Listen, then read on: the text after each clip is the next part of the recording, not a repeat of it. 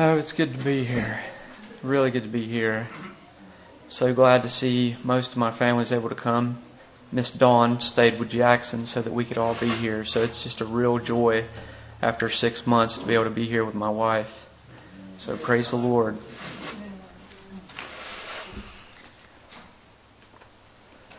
I want to read to you a text from 2 Corinthians 1. 2 Corinthians 1, which we'll see. I want to tie into what we've gone through and what you've done and exhort us in this whole subject of prayer. 2 Corinthians 1.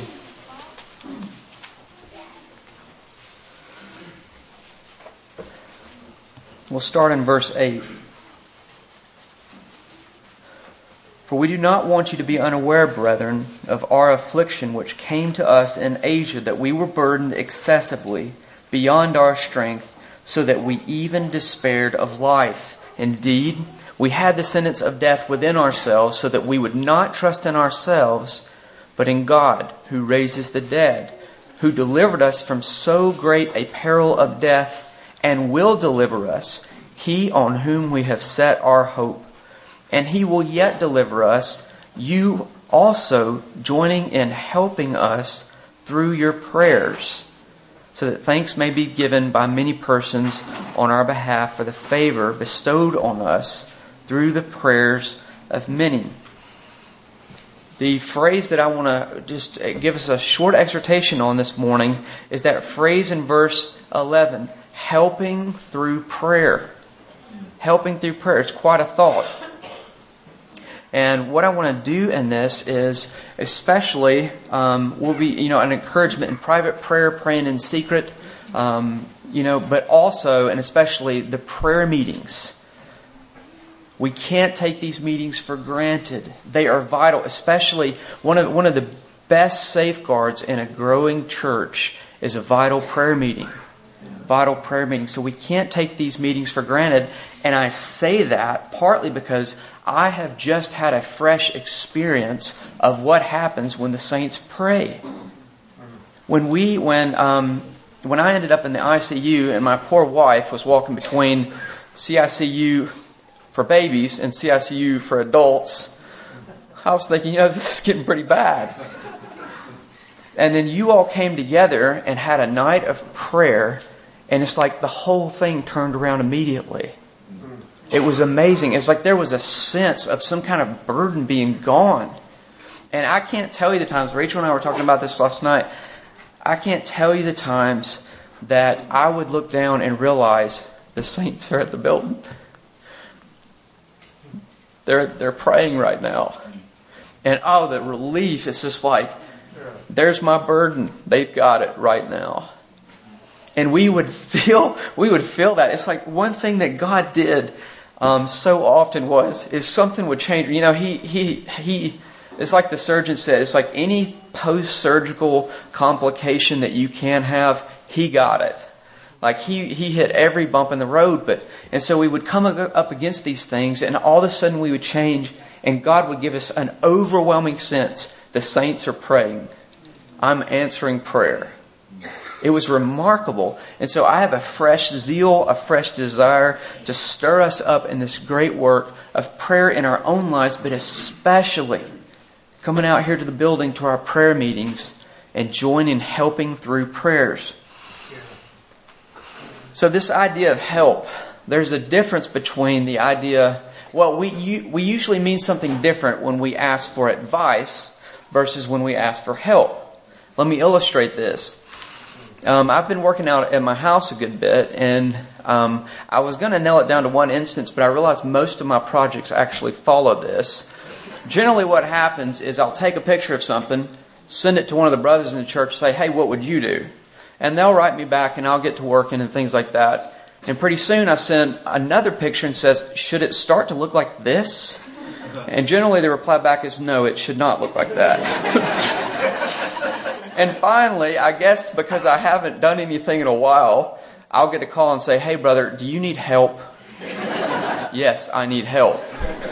What's the difference? You see, we usually mean something different when we're asking for input versus when we're asking for help. Advice is, hey, can you tell me something about this? Help is, I need you to come make a difference. And it's pretty amazing that that's the word that Paul uses for talking about prayer. Helping through prayer. And this is not the only time he said this. In Philippians 1, I can just read this for us. Philippians 1, 18 and 19. Paul is saying, what then? Only that in every way, whether in pretense or in truth, Christ is proclaimed, and in this I rejoice. Yes, and I will rejoice, for I know that this will turn out for my deliverance through your prayers. That's amazing. Paul is saying prayer will make a difference. Prayer is a very practical thing. If you pray, God's going to be using that, but it's going to make a difference. If you don't pray, it makes a difference. You have not because you ask not. And we get into this realm and we try and, you can let that bother you. Like, how does that work versus what God's going to do because He's sovereign? Nobody in the Bible ever deals with that. Paul's saying, I need you to pray for me because if you pray for me, God will deliver me. Yeah. It's a very practical thing. And Philemon, there's also one more that I can read you here. In 22, Paul's asking him and says, at the same time also prepare for me a lodging, for I hope that through your prayers I will be given to you. I mean, what a way of thinking of, well, I've got this desire for a trip. Instead of writing and just saying, prepare the lodging, he says, through your prayers. I think your prayer is what's going to bring me to you. It's very practical. It makes a difference. We often struggle to view prayer this way, to view prayer on this practical type of level. And so we end up saying things like this. I will pray for you, but is there anything practical I can do? Now, you know what the person means. He's saying, basically, I'll do anything for you. But we have to be careful that those types of phrases don't reveal a subtle thought that prayer is kind of the easier high road thing that will probably have less impact, and I'm going to do something practical, something that will really make a difference. See, there's a subtle difference. Or one of them, and I actually heard Paul Washer say this, he said, there's no worse outlook on a person's situation when you hear someone say, all we can do is pray. I mean, that means things have gotten really bad. But it can betray a subtle thought that we've tried all of the good options that usually work. Now we'll try prayer as kind of a last resort. And so there's this tendency to view prayer as not the first order of things, not the thing that I'm going to do first. But that was Paul's view of prayer. He says, pray. He's always asking for prayer. It's his first line of defense. Because when the saints pray, things happen. Things happen. And let me just read you this one more verse that really, really encouraged me this morning in Revelation 8 along this line. And this is especially an encouragement if you feel too weak to do any good. You may see needs in the saints, in the church. You may see needs of lost people around you, and you just kind of feel helpless. And maybe even your prayer feels helpless. But that's not the Bible's view of prayer. Listen to this in Revelation 8, verses 3 through 5. This is what happens at a prayer meeting.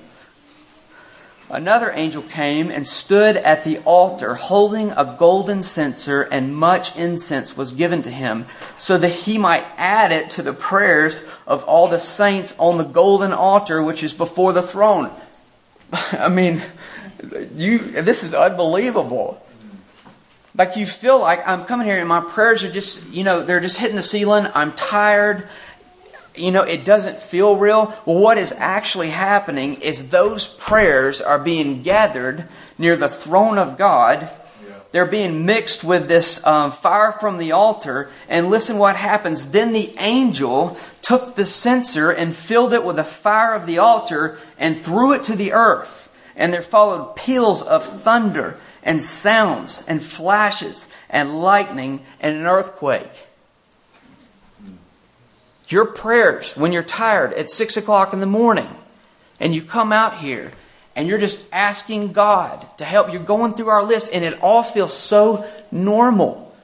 Or you come out on Wednesday night or Thursday night and it feels so normal. It feels like it's not going to matter if I show up. I can show up or not show up. Or it's not going to matter if I put my heart into this. Do you realize what's happening in heaven? Those little weak prayers are being gathered together with fire from the altar and then they're thrown back to the earth and things are changed. Earthquakes. What's he trying to tell us here? He's trying to say, when you pray, mighty things can happen. Mighty things can happen and mighty things will happen. Will happen. So this is just an exhortation on helping through prayer. Helping through prayer. Amen.